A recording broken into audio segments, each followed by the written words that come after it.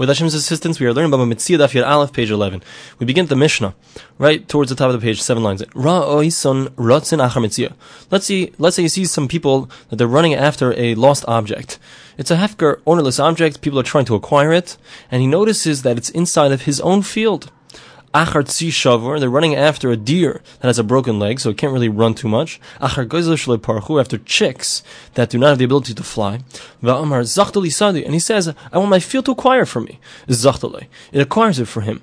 The fact that it's in his field, it's considered his, even though other people are running after it. Let's say the deer was running in its normal way, it didn't have a broken leg. Or let's say the chicks were able to fly, they were at that age already, and therefore they're not so bound to his field. And he says, I want my field to acquire for me, because I have to be in his field.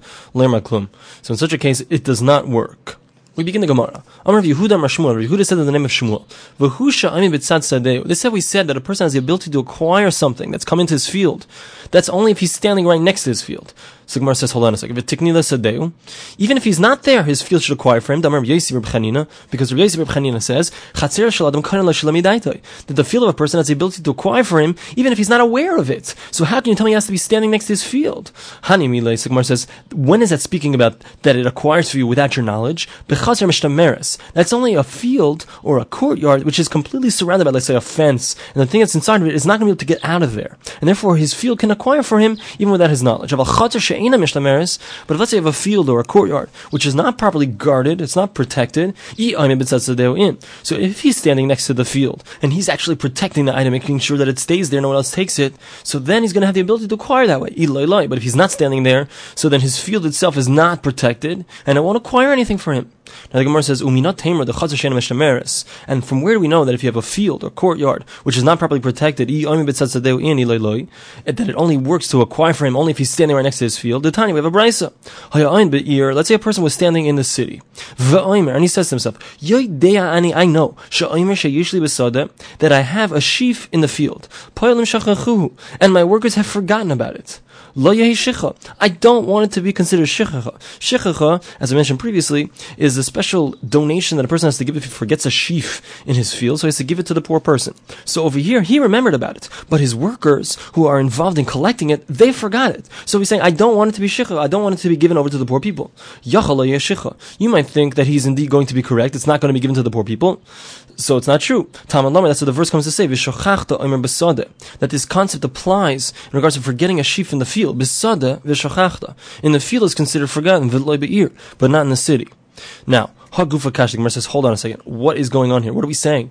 Amris, first we said, that we originally said that you might think that it's not considered shichacha. When the owner of the field remembers, he knows that there's this sheaf, but his poalim, his workers do not know, they forgot about it. So you might think that it's not considered shichacha, that's not considered that it's donated. Alma, what can we deduce? Havi shichacha, that it is considered donated, since the poalim, since the workers have forgotten about it. V'nasiv la Gemara, and how do we learn it out? Bisada v'shachachta v'lei b'yir, and then we say that it's only in the field, it's considered forgotten, but not if you're in the city. Alma, we can deduce, it's not considered given over to the poor people. So what's going on here? What are we saying? It must be that, what are we saying? If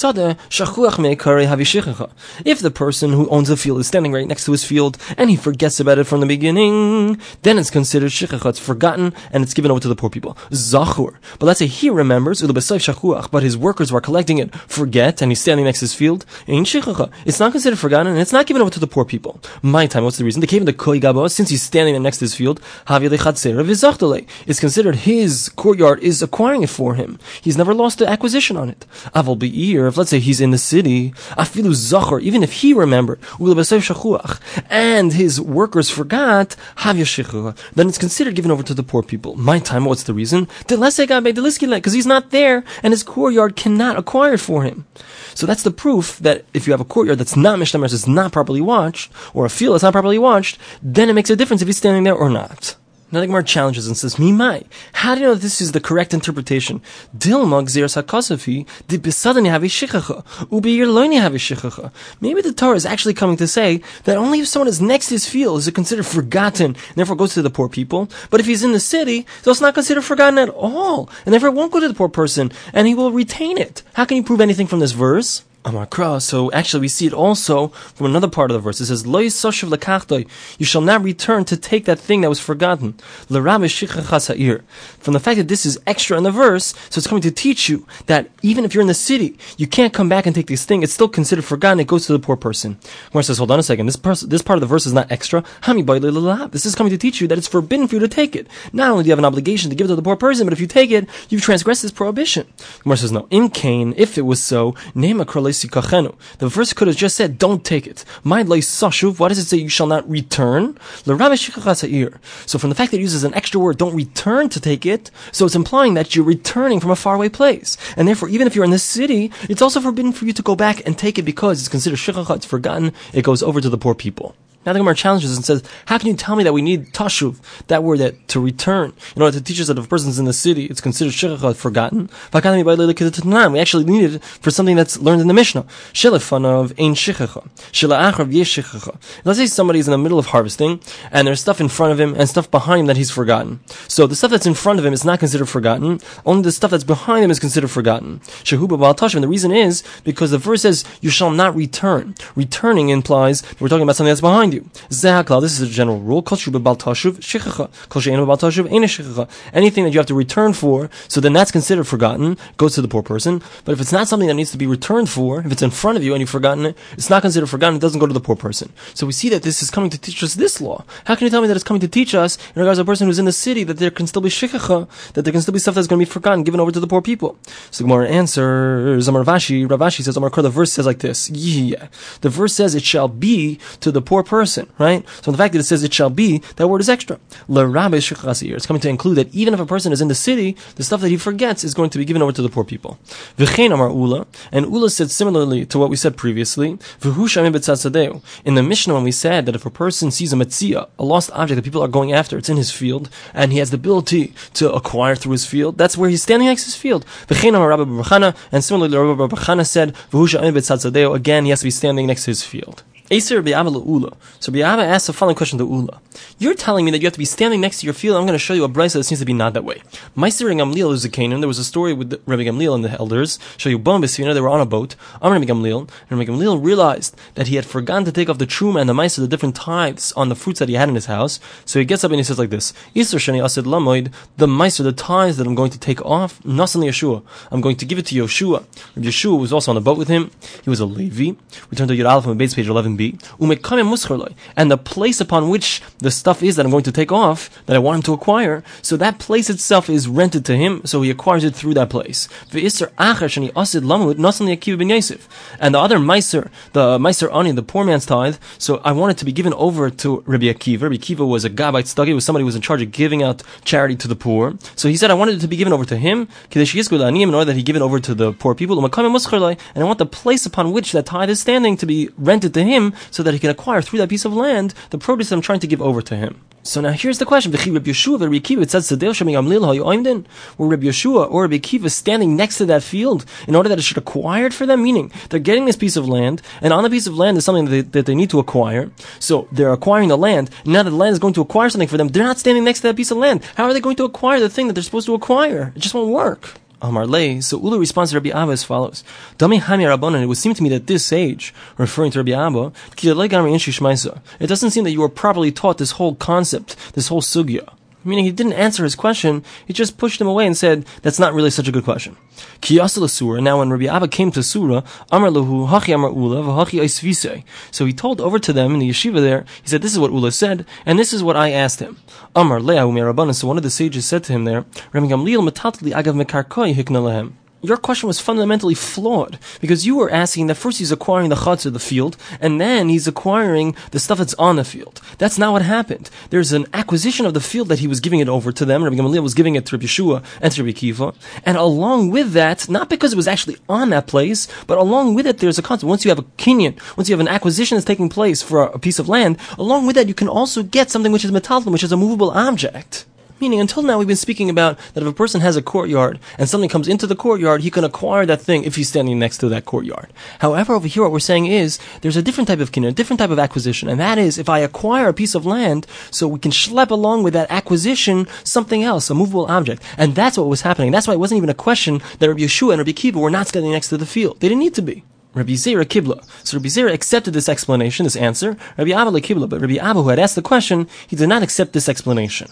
Amar Rava says, Shapir Avidalai Kibla. It was appropriate that he did not accept this explanation. Why? I'll prove to you that there can't be the proper understanding of how he was trying to give over the acquisition. It was not that he was acquiring the piece of land and along with that schlepped along something that was a movable object. No, because if that would be true, then they could have done something else. They theoretically could have taken a kerchief and done chalipin, done a transfer, which is called bartering, right?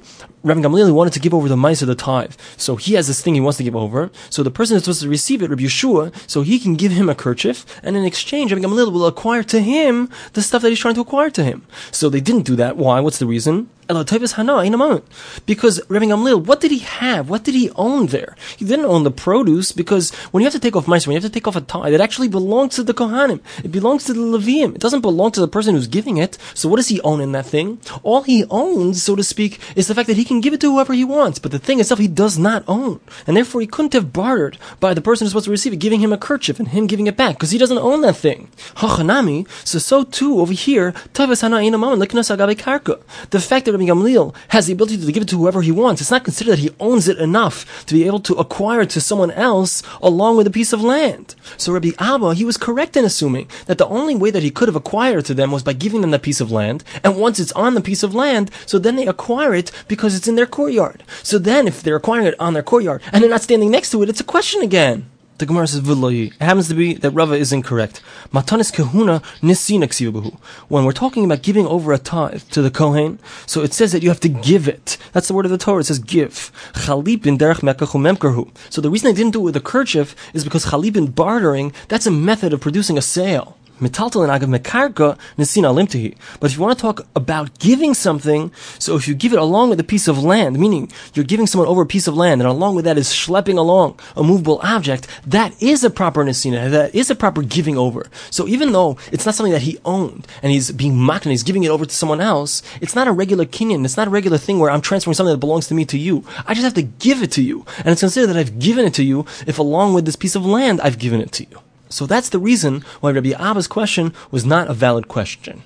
Rav Papa offers an alternate explanation as to the distinction between the case of Rabbi Gamliel and our case of a chatzir, where it is acquiring only if you're standing next to it. And the distinction is das acheres makna oisun shani, that it's different where you have somebody who's actually trying to give it over to you. In the case of a chatzir, where you have your field is acquiring you something which belongs to no one, so then no one is trying to give it to you, so therefore you have to be standing next to your field.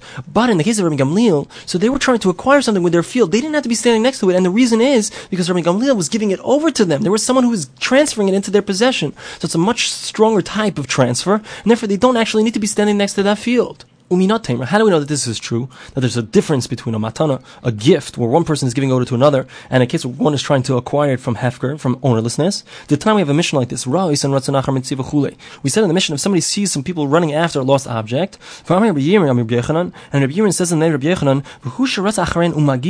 the person who's trying to acquire through his field, he has to run after them and reach to where they are. I mean, he has to be standing next to his field. And Rabbi Yirmiyah asks, what's going to be in regards to where someone is trying to give someone else a gift? So at this point, so Rabbi Abba accepts the question of Rabbi Yirmiyah, and he sees that indeed there is a chilek, there is a difference between where someone is trying to transfer it. For example, in the case of Rabbi Gamliel, where he's trying to give over something from his possession into the possession of someone else, as opposed to a case where someone is trying to acquire something from hefker, from ownerlessness. And he said like this,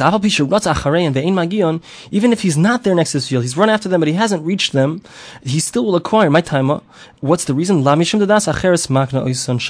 It must be because since one person is trying to acquire to the other person, it's different in regards to that case, as opposed to where a person is acquiring it from hefker, from ownerlessness. Rav Simi asks Rav Papa the following question. We find in regards to a divorce document, the das acheres makna oisa, that you see that someone is giving it over to someone else, the husband is giving it to his wife. Ula says nevertheless, in order to put it into her house or into her courtyard, she has to be standing next to it. So we see that despite the fact that it's not a mitzvah, it's not coming out of ownerlessness, it's not a found object, nevertheless she has to be standing there in order to acquire it.